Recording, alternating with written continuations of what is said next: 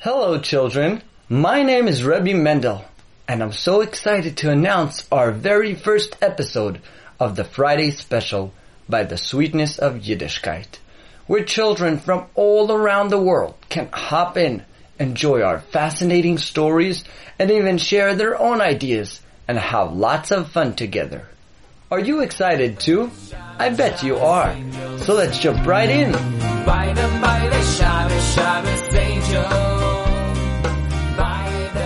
The Friday Special with Rebbi Mendel. Hashem got very upset with the people at the time of Noach. They were all very sinful people. Hashem found comfort only in Noach, who was the only tzaddik in that generation, and decided to wipe out the entire humanity and start all over again with Noach alone.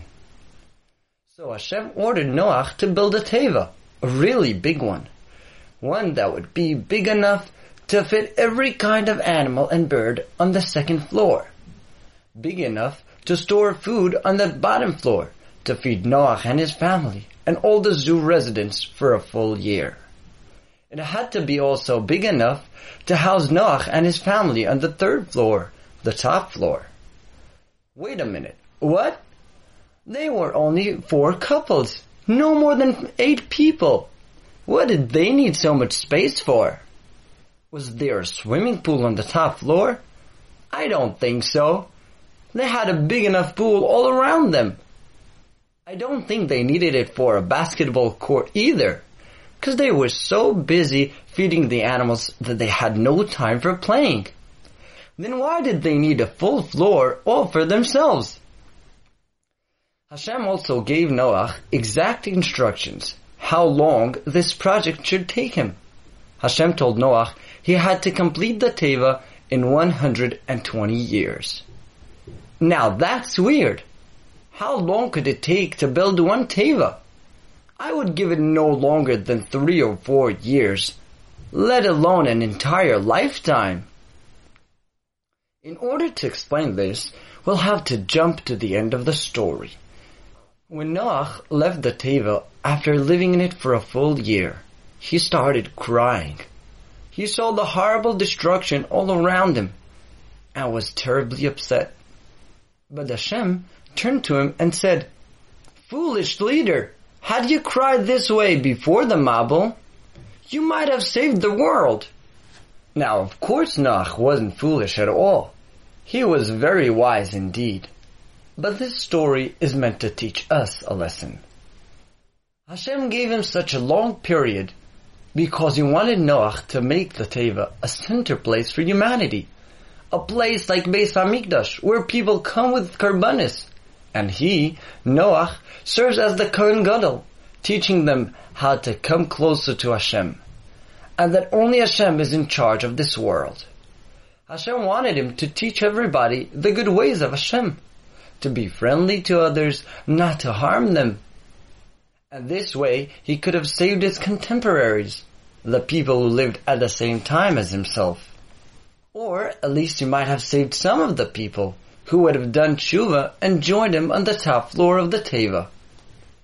Hashem does not enjoy killing people. He wants them to do tshuva. But Noach wasn't wise enough to help the people with that, because Hashem didn't tell him to. And that was why Hashem was upset with him, because Hashem likes when we come up with good ideas and decisions without having to be told specifically what to do. But I'm sure you've heard all about that on the Uncle Yitzi show. If you haven't, make sure not to lose out again. Now children, I'd like to tell you a story about somebody who took Hashem's commandments one step ahead, but unfortunately to the wrong way. Chaim was a very learned man. He considered himself extra frum, ultra orthodox. He was very careful with every halacha. But he was strict not only for himself, he always made sure that everybody else around him was also careful with all the chumras he was careful with. His father-in-law Reb Yankel and his mother-in-law Mrs. Yentl got older and had a hard time making Shabbos alone. So they would come often to eat the Shabbos meal in the house of their son-in-law, Chaim. With time, walking got harder on Rebbi Mendel, and he had to use a cane whenever he walked outside. The problem was that although Rebbi Mendel relied on the neighborhood Eruv, yet Chaim was of the opinion that it's absolute Chilul Shabbos to carry outside, even if there is an Eruv. The first Shabbos that Rebbi Mendel came to his son-in-law's house, walking with a cane, something went very wrong. Chaim got very upset with him, and as a punishment, he put Rebbi Mendel to sit at the end of the table, not taking any interest in him at all. Can you imagine, children, how humiliated Rebbi Mendel must have felt being seated all the way at the end of the table with no one asking him how he's doing? At the middle of the meal, Chaim took it one step further. He got up and gave a full-on speech describing how wrong it is to carry on Shabbos, embarrassing Rebbi Mendel even more. Rebbi Mendel was a true tzaddik. He thought to himself, Chaim must have had a bad day. I'm sure he didn't mean to hurt me that way. But that wasn't the case. The next Shabbos, Rebbi Mendel came together with his son, Yidel. And when Chaim noticed his father-in-law walking in, leaning on his cane again, he got up, grabbed the cane out of Rebbi Mendel's hand, and slammed it to the end of the room, yelling at the top of his lungs, "To this house you won't come in being Mechalel Shabbos!" Rebbi Mendel completely lost his balance and was about to tumble to the ground, if not for Yidel, who grabbed hold of him in the nick of time.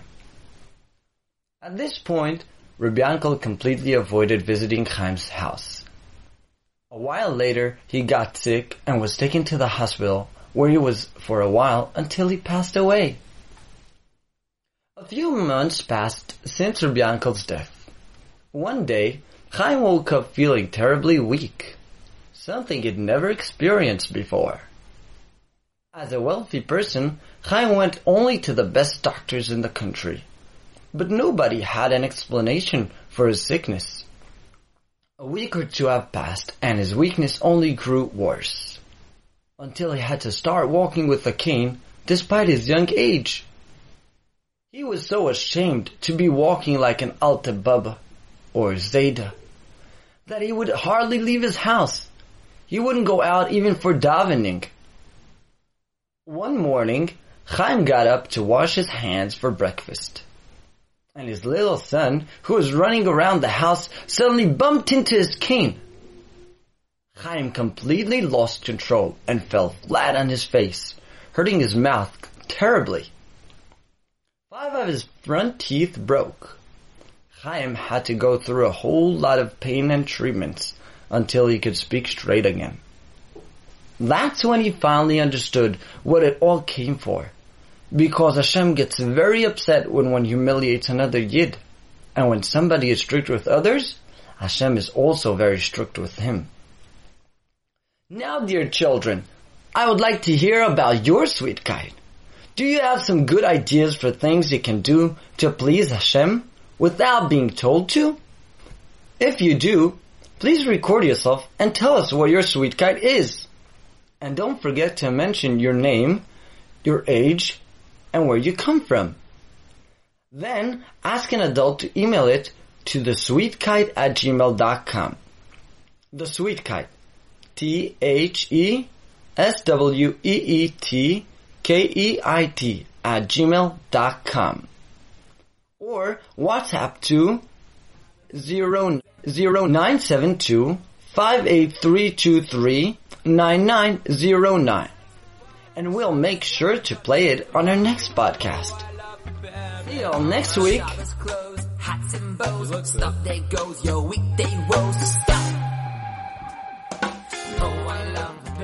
This podcast is brought to you by the Sweetness of Yiddishkeit. For comments, sponsorship, subscription for our Parshachi, and more, please contact us at thesweetkeit@gmail.com.